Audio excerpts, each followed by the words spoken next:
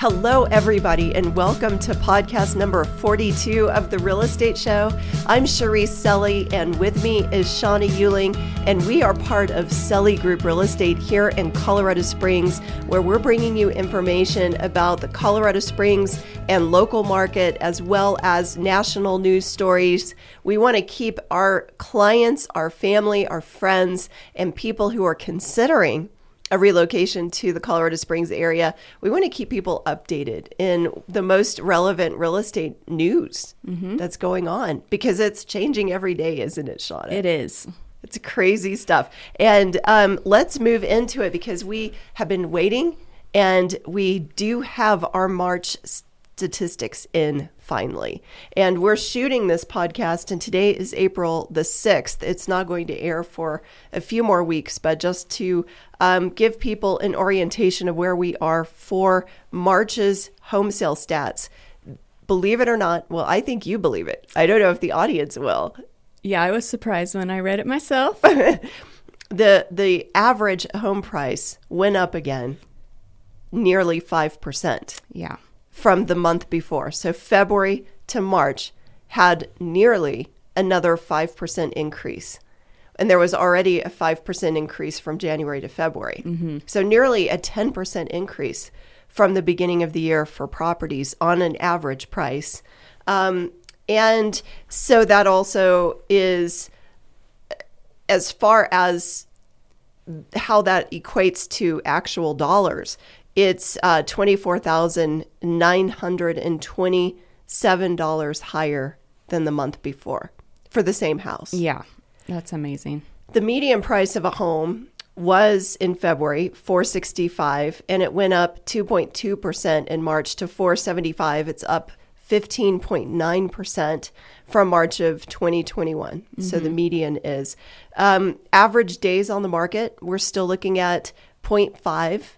I would say, practically speaking, though, most homes are, if they're listing on a Thursday, they're under contract with multiple offers still by a Monday. Yeah.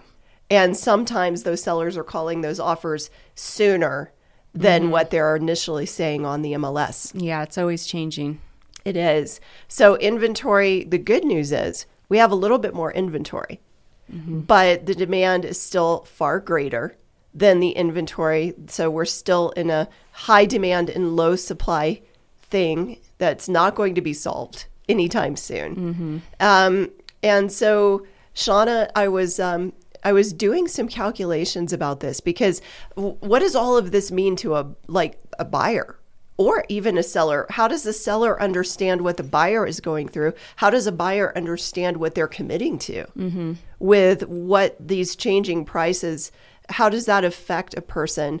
And going into the price and interest rate discussion, where our interest rates, we were talking about this in a previous podcast, but they're hovering where, Shauna, right now? 5.5 right now this week. Isn't that crazy? Yep. Is this a marginal buyer? No, I mean, I got a couple under contract last weekend, and they're great credit scores. You know, they're in a pretty good price bracket, 20% down, excellent credit. And that was the lowest they could get, was they locked at 5. Isn't that crazy? And it was a jumbo was $550 for conventional. Wow. Yep. 5.5. 5.5. So, yeah. I mean, that's the kind of the new interest rate as of today, because it's changing every day right now. I would say so the average home price going up to $539,684 versus a home price that was $514,757 a month ago, that affects a person's payment by about $107 the monthly. But here's the kicker. Add in the interest rate increase, which actually affects a buyer more than just the price. Yeah, it's true. So let's go for a $514 average price that the home used to be. The same home jumps up to $539,634. Interest rates were at 3.1%. When we were starting out this year, now they're at 5%. So that average priced home is now $699 more expensive than it was maybe even a month or a month and a half ago. That's a pretty big jump. That's the hard truth. It is the hard truth. And, you know, and it's not going to change right now. It's not going to get better for people. So this misnomer of I'm going to write it out. Well, we've seen people writing stuff out for years now, and they're relocating into different regions of the United States at this point because they've priced themselves completely out of the market. Waiting may not get better. It's being strategic on how you buy. Right. So even to that point, Shauna, I would say you've dealt with buyers in this market that were looking starting a year ago. And some of these people are now finally under contract, and that is great news. But tell me about the other side of the story. Yeah, so I had one client. They sold their house last summer, and prices were what they were last summer. They didn't know what they were going to do with the money, and then at the beginning of the year, they called me and they said, "Hey, we sold our house already, but we're thinking of maybe buying some kind of a rental. Maybe we can live in it, rent the basement out, or do some kind of a hybrid on that." And there's absolutely nothing in their price range because they wanted to be around 400. And with the interest rates going up, they ended up a couple weeks ago just calling it good. They said, "Well, we're looking in Virginia now." Wow. Yeah. For our, because they just can't afford anything here. And so they're not buyers in this market anymore because they got priced out, and, they basically can't afford the escalation clauses, the extra cash down. They can qualify for the loan, but they can't do what they need to do to get the house. So it's so important for buyers to understand what's happening in the market that they're wanting to buy in, not based on what was happening 6 months or a year ago. Yeah. But based on what's happening today. Right. Yeah, and I had buyers in town this last weekend, and their job, I showed them maybe 10 houses. Their job was to figure out which one they liked best. And my job was calling all those agents as we were looking at every single house. How many offers do you have? What are you up to? Because I wanted to get them the best probability to get under contract. And there was a couple of them that if we offered on, we wouldn't have been able to compete. We wouldn't have got True. the house.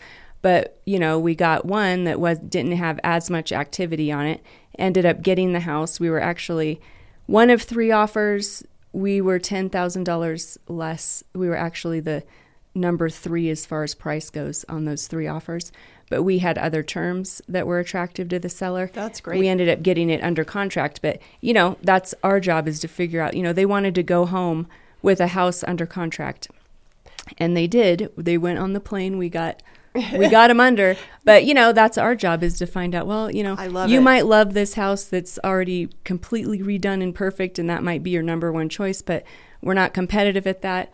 Let's get this other one, needs a little paint, and they can do it. I'm amazed at you, Shauna Shark. Okay, I'm going to call you that. That somebody gave you that nickname. Yeah. I didn't think it fit, but maybe today I'm believing it does, because that is smart. Well, you are doing your in the part of partnering with the right agent relationship is that agent is doing the due diligence. Yeah, and that's our job, to see what, they have to love the house, and, it has to be a good fit, but, I wanted to give them the best chances I could, as far as I could see, with, sending them home with something. And it's kind of neat because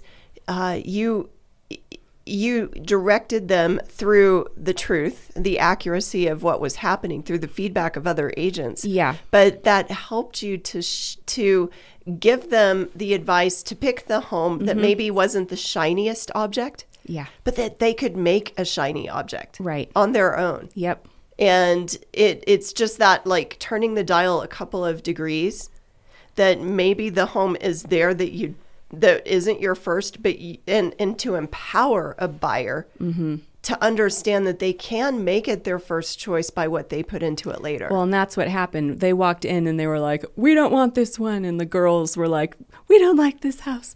And we went back a second time with a fresh mindset and, okay, you can do this, this, this, and this. And, by the time we walked out of there for the second time, they were like, you know what? Because the yard was fantastic. All the bones were there that you couldn't change. Yes. And, they're super pumped now. So it's all a change of perspective sometimes. It is a buyer success story in a market where buyers are feeling so beat up that there's ways to empower that decision. And there are homes that you can get.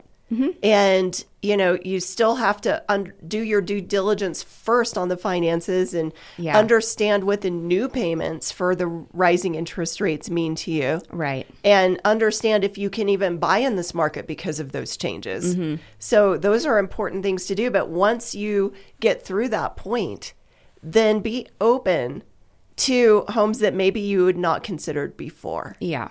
Because there is a lot you can do. You just have to be creative. Sage advice, Shauna. And that's really fun. I love it when I see that victory in your eyes. It was fun. It feels good, doesn't it? Yeah. That it's not just winning the bid, but it's winning something that will benefit them in the long run. Yeah, it's, they're moving out of state. They can't wait to get here. And it's, being a part of their new dream. And that's a cool place to be. It's a cool place. We love it. So thank you so much, everybody, for tuning in. And please catch us next time on our real estate show. We're going to be coming back with a really interesting discussion. You don't want to miss it.